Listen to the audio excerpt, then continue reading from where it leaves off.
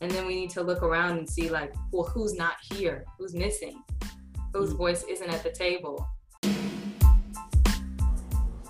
In this episode of the Different is Good podcast, I have a conversation with one of my longtime dear friends, Lorena Toller.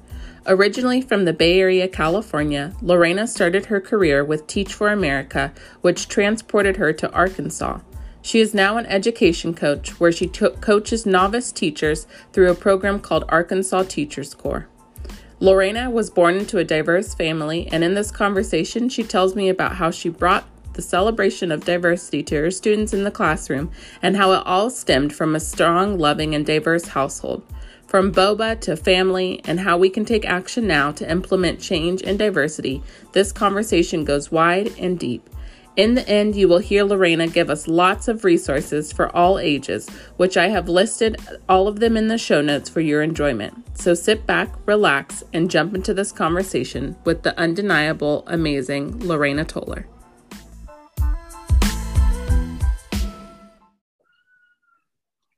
Okay. Hi, guys.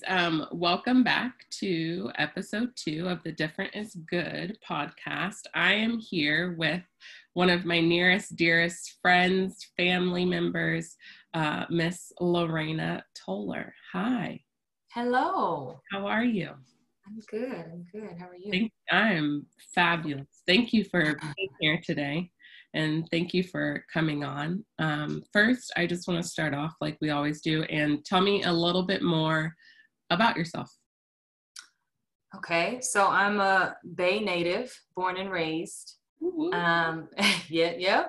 And I think the most interesting way to describe my story now is that I moved to Arkansas in 2013 to start a teaching career with Teach for America, and I just stayed here ever since. And so I'm in the education sector. I've taught for 5 years, and now I'm coaching different novice teachers across the state in our program called Arkansas Teacher Corps.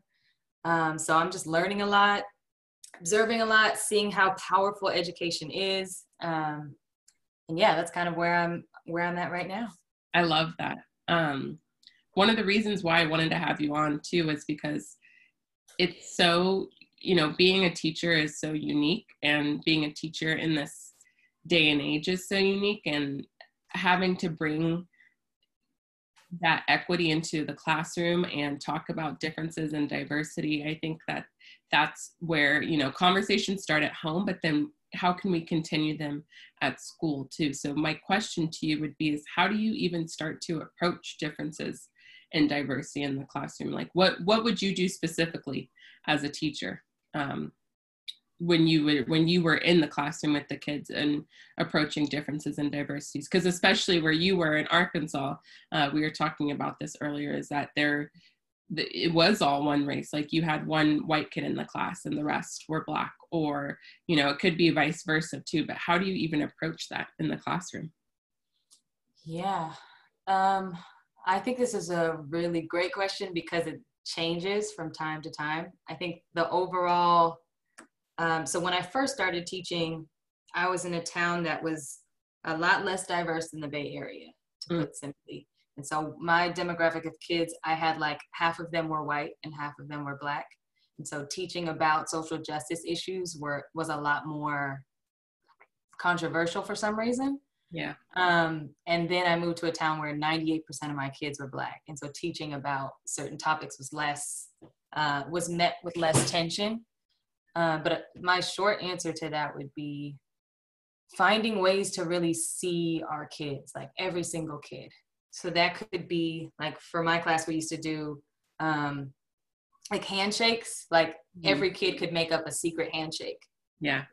Before they walk into my classroom. It could be 10 minutes long. Well, we made them pretty quick, but and some kids just did a simple tap or like, I don't want to do any handshake today.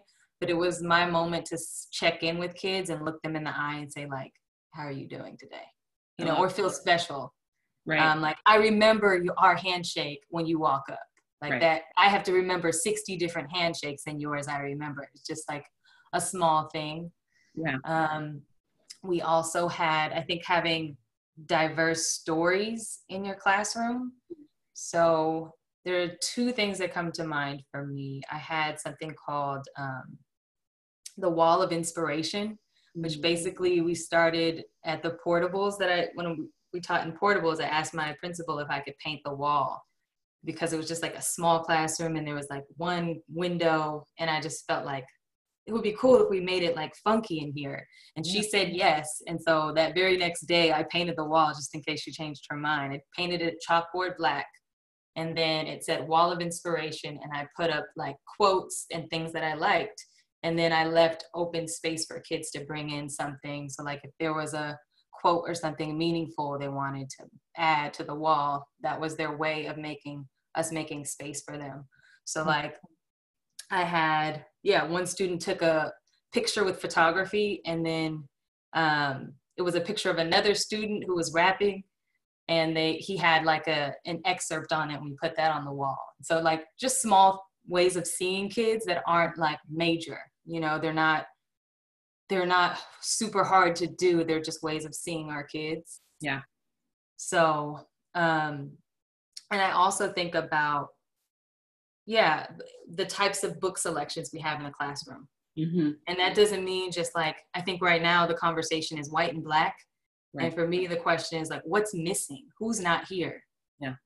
And a lot of times that is Black voices, that is female voices, that is LGBTQIA voices, that is indigenous. I think indigenous peoples are really left out of our curriculum and out of our books. And so that's Asian, there's so many people who are left out. Right. And so I think particularly here in the South, where there isn't as much representation of different cultures, it's like even more vital that we show that through our classroom. Yeah. And I know that like in the history books, it's pretty much the same like you were talking about. It's just black and white.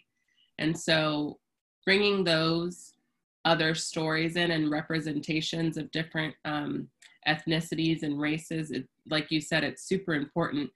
What are some stories that you have brought into the classroom, or different events that you have brought into the classroom that have been able to showcase those stories? And how do you preface it for your kids? Like, do you let them know that this is, we're going to be talking about this, or do you just show up and say, guess what? Today we're talking about, Asian people, or whatever it may be. Well, there's a lot of planning that I like to put into it. So, but I also think that there has to be ways that you're flexible with your kids. Like, so if they're asking for more of their history, find ways to include that,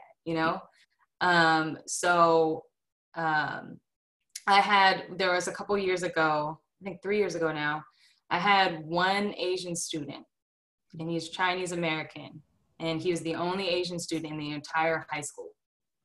And we were talking during study hall one day, and he was like, man, like, we're talking about boba. And I just went back and forth with him, and he was like, you know what that is? Are there any boba places in Arkansas? I mean, there are at Little Rock for sure. There are, but not in these smaller towns, Right. So he mentioned that, and then we had, he was talking about Lunar New Year's, and he's like, we've never celebrated my culture in school. And I was like, what? Yeah. And I was teaching African American history at the time, so it was like, how do we find a way to work this in, which is easy. Yeah. So we found ways to build in Chinese immigrant stories into the curriculum that are very necessary and need to be included anyway. Yeah. And then we also he helped plan a Chinese New Year celebration for the entire school. So like within a week's span, we got all of these like decorations to put up around the building. My mom made this huge sign that said like Happy Lunar New Year in red silk, and we hung it. And then we had like kids volunteer and stay like 3 or 4 hours after school and help set up. And his family, his aunt and uncle owned a Chinese restaurant in town, and he was able to get them to like donate food. And then so for morning meeting or during homeroom in the morning for that week, we had like little lessons every day. Yeah. And he was able to like make little envelopes and teach them about his culture. Yeah. And I think that made him feel special. and seen. Yeah. So I love that. That yeah. gives me goosebumps just hearing that story, because that was a big way to say, I see you, I recognize you. And one of the missions with this podcast is that we are teaching parents, families, kids how to acknowledge those differences. And when we don't know much about that difference, finding out more, learning about it.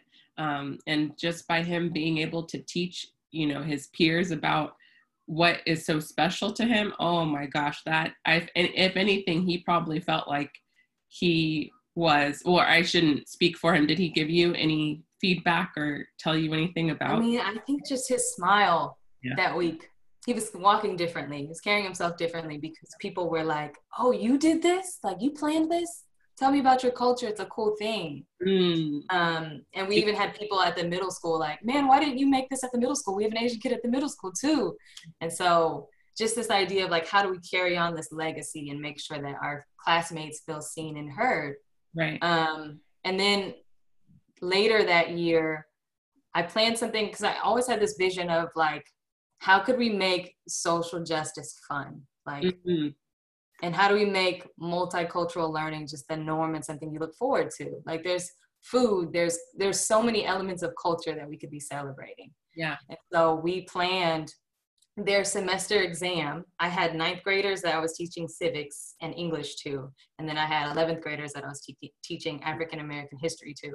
And so their final project was to find a social justice issue that it could be anything, and then they had all of these components where basically they were making a lesson plan that they had to present to the community on a board, and they had to have like an interactive piece so they could present, but then they had to have like a game or something for the people who were at the event.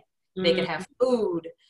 We had some kids do like online text. They had to like vote on their phones the correct answer. Yeah. We had some kids talk about suicide. Kids talk about colorism. Kids talk about immigration. There were like so many different topics they got to choose from. And they had to dig into the history of that issue. And then they were responsible for presenting it to the community. So we had this big event, and we had like a cakewalk. We had like healthy food. So we had like our version of acai berry bowls, which was just like, we bought a bunch of frozen goods and like blended them up and put fresh toppings on top, like to teach the community different ways of eating. And there were and then people got to vote at the end, vote for their favorite table. So that's probably my biggest highlight of like the thing that I stand behind and felt like that was something, because I think those families walked away and the kids walked away feeling like, I chose what I want to care, like what I wanted to talk about. I did the work of exploring it, and I did the work of presenting it to the community, and then they could follow up with them later. But love that. Yeah.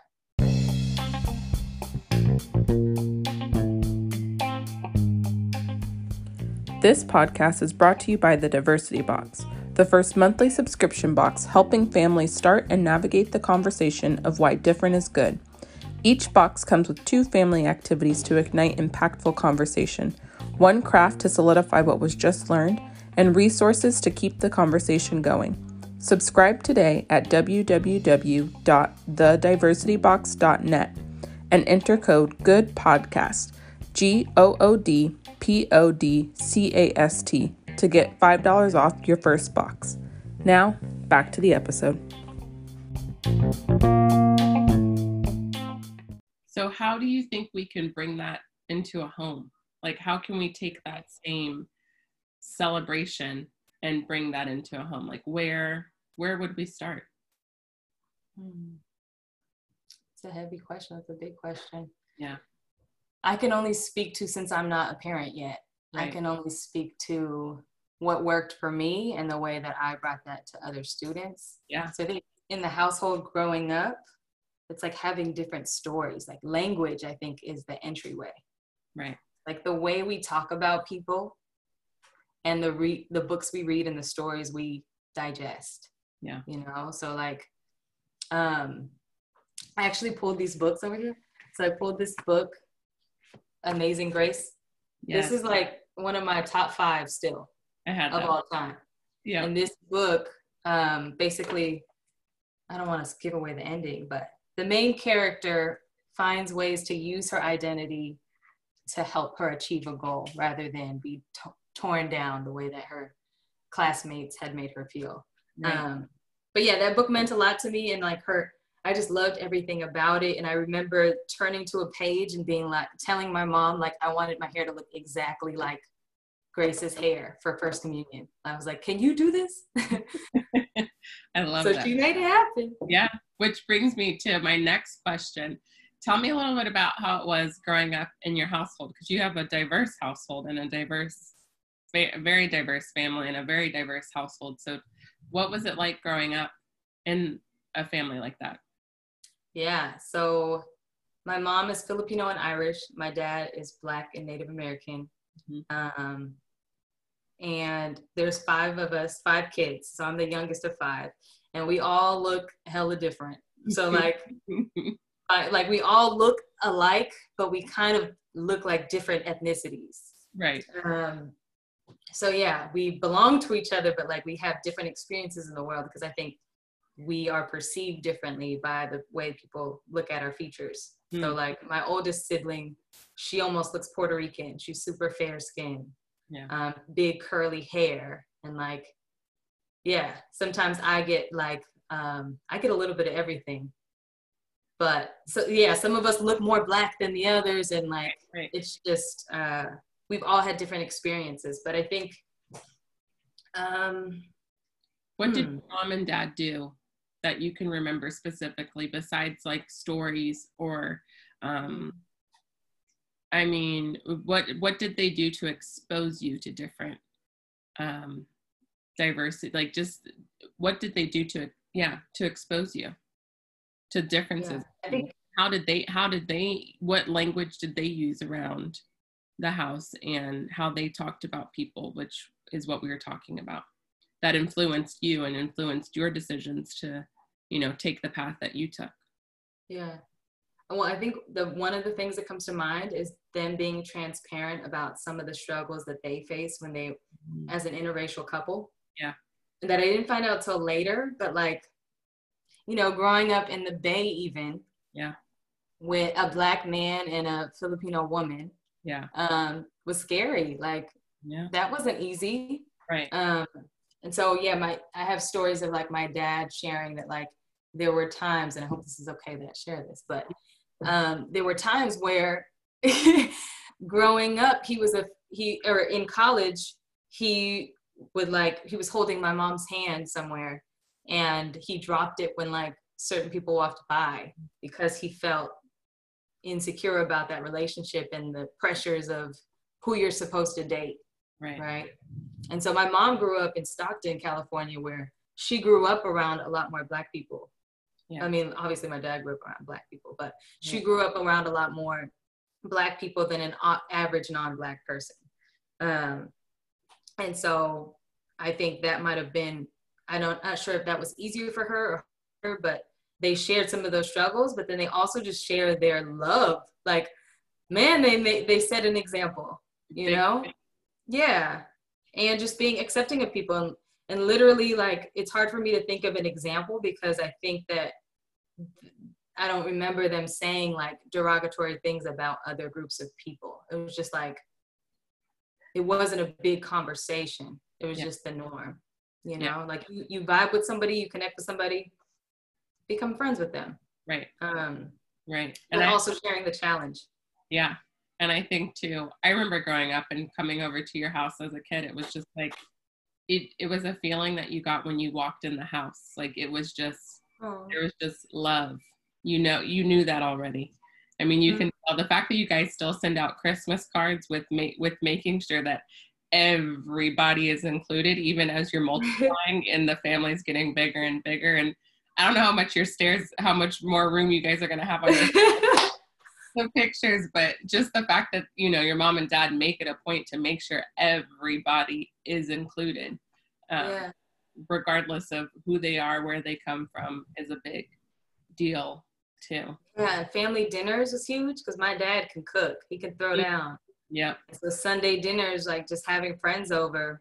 Yeah. Friends could look like anything. And I think my siblings set the tone by like just inviting who their friends were, and it happened to be diverse people. So it wasn't like, it didn't seem weird.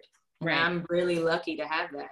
Yeah, absolutely. How did you transition when you moved to Arkansas, coming from such a diverse place and household to some places that, like you said in the beginning, they're still segregated? Yeah. It took a while. Yeah. Because I mean, it is, I think being multi-ethnic, part of the superpower is that you can be like a chameleon. You can belong to a lot of different places. Right. But you can also feel isolated because you never have like one space that fully captures who you are. Mm-hmm. So there's never like a Black and Filipino group, right? Usually, you know, or like Black and Filipino and Irish and Native American. And even if there would probably be such different experiences.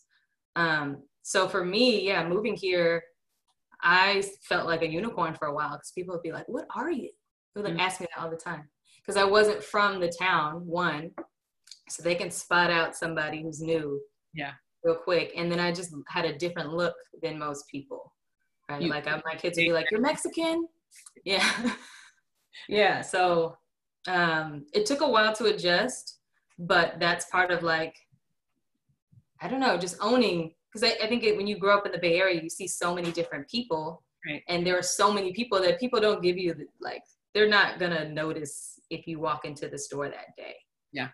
But here, like I remember after my third year teaching in Stuttgart, Arkansas, I was like, man, I feel like a local. Like I feel like they know me now, and and then I was waiting in line at the post office, literally didn't say a word. And some man came up and was like, "Where are you from? You're not from here. I could tell."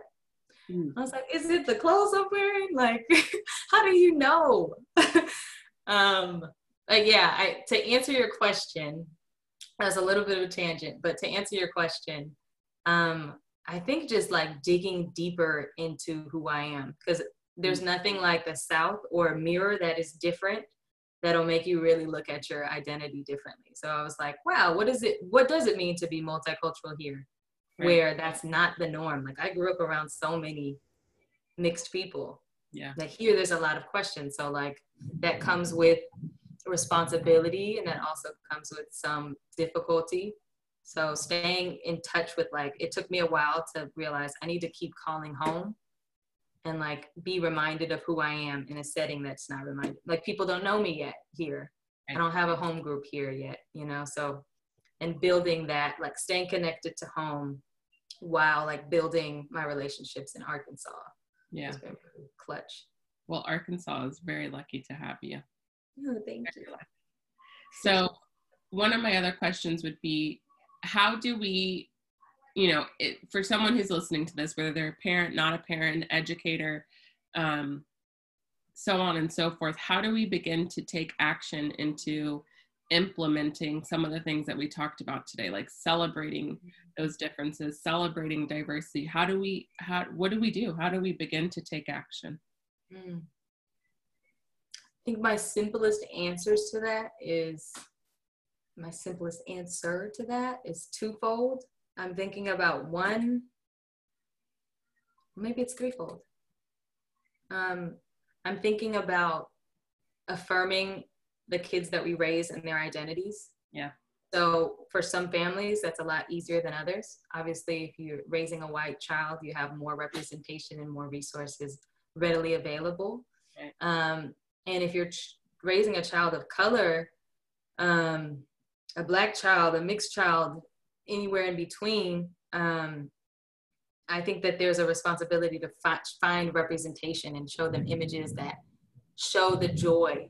Like, I think often when we think about Black history, people think about slavery and trauma.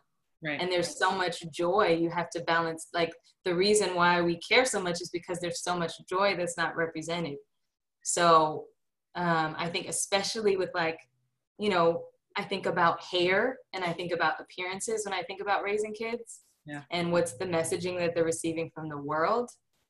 So just being aware of, like, what's the narrative that's around in the world, and how is that probably shaping my child, and how can I reinforce like a positive view of themselves? Yeah. Especially if they're going to like a predominantly white school and they have big curly hair. How can I make sure that they feel good about themselves? Or if I have one white kid in a room full of Black kids, how can I make sure they still feel good about themselves? Yeah. So I would start, that's one thing I think we need to like affirm our kids and who they are. And then we need to look around and see like, well, who's not here? Who's missing? Whose voice isn't at the table? Yeah. And just constantly asking questions. Who wrote this story? So when I was teaching history, it was like, we're pulling from this textbook that's leaving out a whole lot of stuff. There's only a paragraph on like indigenous people. Yeah. Yeah. So I think asking like, who's missing here, and being inquisitive, and teaching your kids the skills to be inquisitive of like, whose voice isn't here? Right. How does it feel for you when your voice isn't there? I love that. And and keeping that question a current theme in houses, like whose voice is not at the table. Yeah. I love that. And do we need to be at this table? Should we build our own? Right. And then I think just like continuously learning. Like I still have a ton to learn.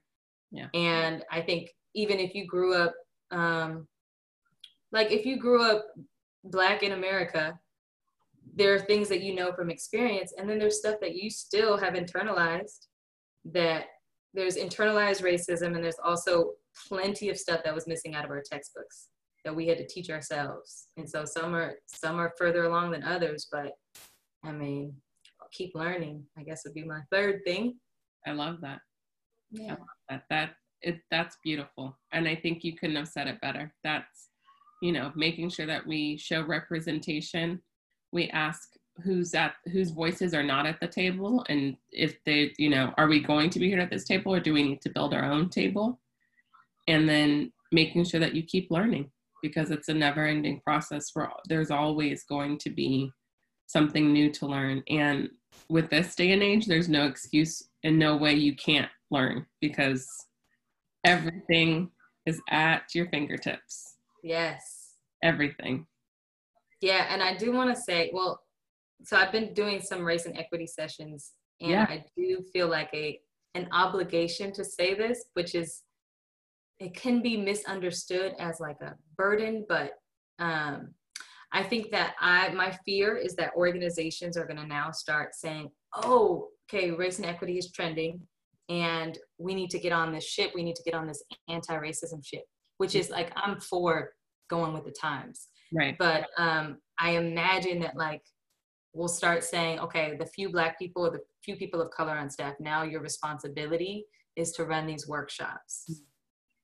And so I just really caution people to think about inviting people to that role and hiring people whose job that is, because my fear is that it's now going to become a burden for people of color beyond their hired job to like teach people.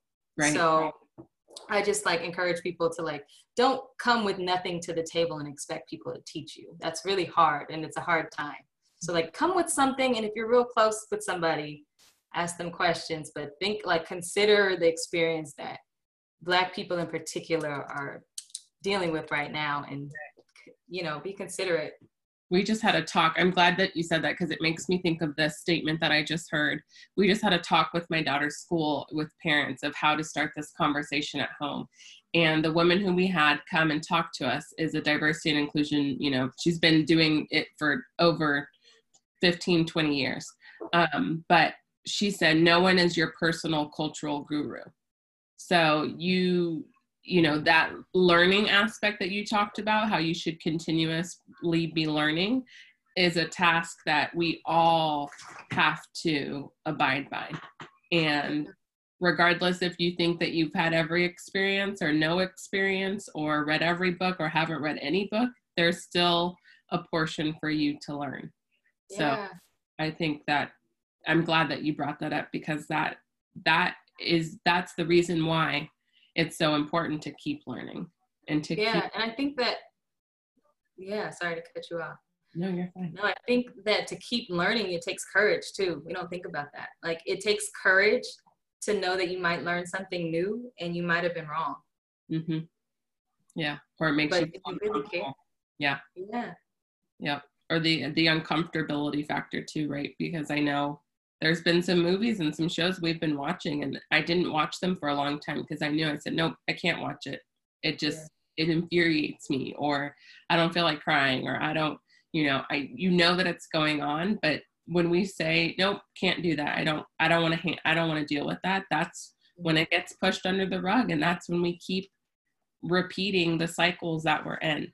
So, one thing that I keep saying too is that I feel honored to be part of this revolution. I feel honored to be fighting right now, because from the looks of it, from when our parents were fighting for this and our grandparents were fighting for this, it looks really different. It feels really different, and conversations are starting. And that's the whole idea behind this podcast as well too, is that the conversation starts. And that we can have those conversations, and that we can get uncomfortable, because that's where the change comes from.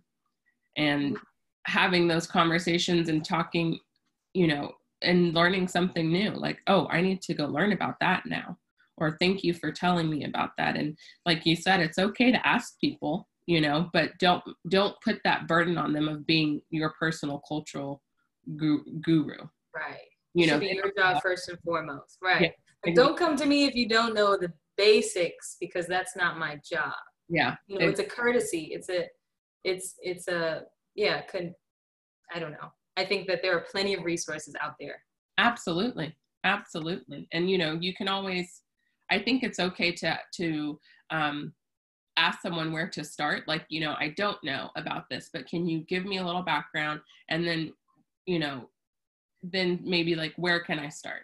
That is not as much of a burden as like, tell me everything and, share every experience you've ever had. And just sitting there enamored and asking question after question, just like, hey, I didn't know much about this, but can you tell me more? And then how do I keep learning about it?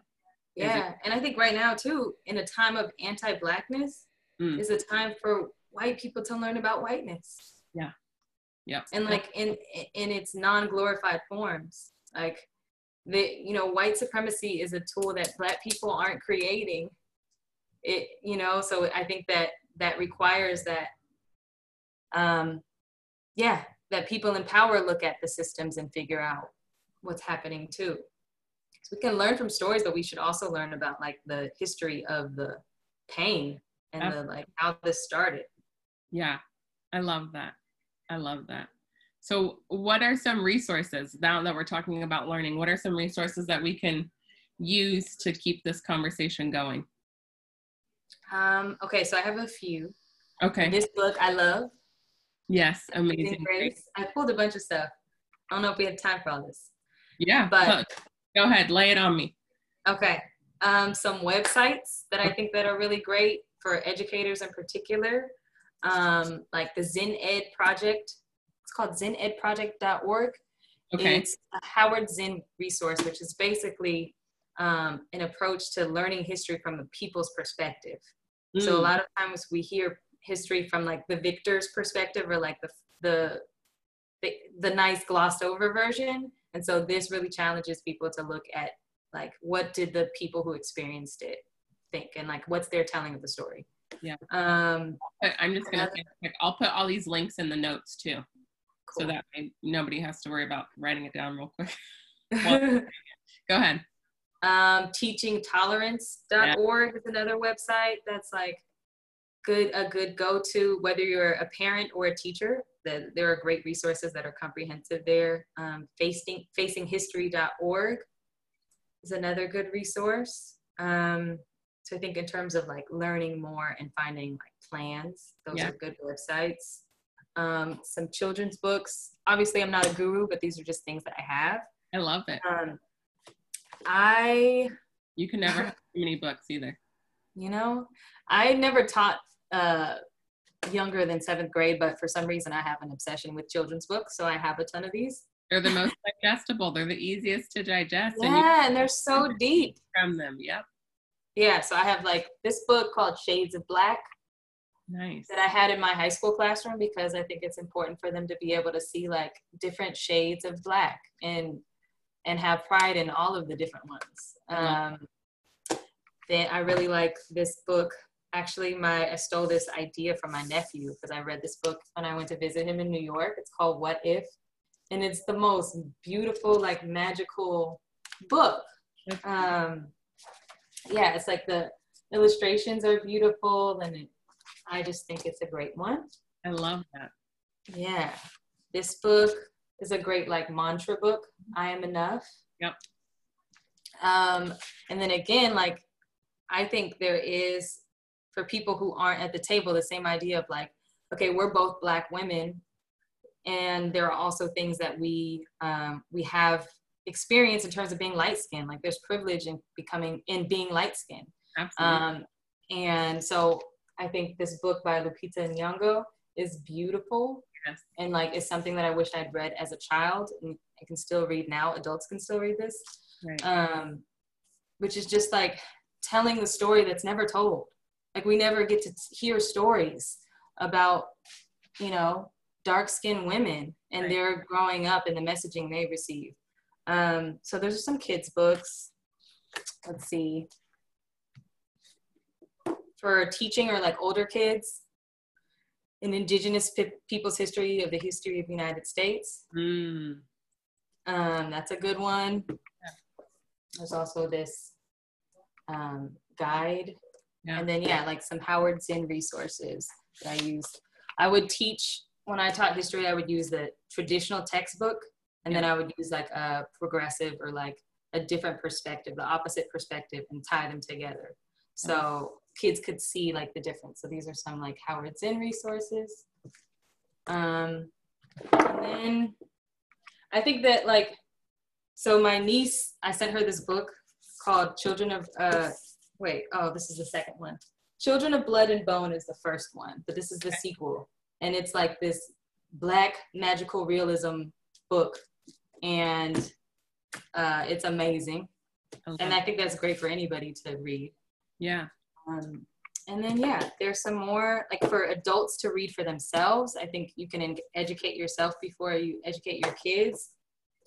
Grace Lee Boggs, The Next American Revolution is a really good one that like I just read and took notes all over in terms of like, ooh, like how can I bring this into my community? Yeah. The New Jim Crow helps to take a look at the prison industrial complex. Chimamanda Ngozi Adichie's feminist book, what's it called? It's a manifesto, so it's a short read, but it's like a take on how you can raise a feminist daughter. Oh, nice. Or son. Yeah. And Between the World and Me is a solid one. Love that. Just Mercy is a good one. Yeah, there's a lot of good books out there, but those are some of my faves. Nice. Perfect. I love it.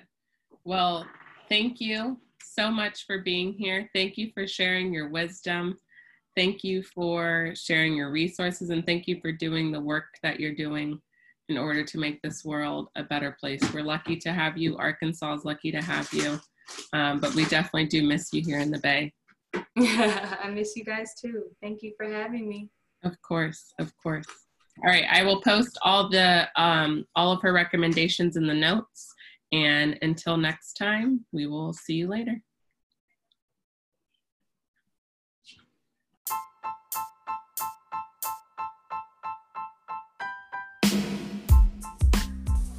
I hope you enjoyed my conversation with Lorena. I just want to say a big thank you again to Lorena for coming on and sharing her wealth of knowledge and being part of the Different is Good podcast. Thank you so much for listening this week. You can subscribe wherever you get your podcasts. You can also send us your thoughts or questions to info@thediversitybox.net. For more resources, find us on social media @thediversitybox. I'm Sierra Dominguez, and you've been listening to the Different is Good podcast. I'll catch you next time, and always remember, different is good.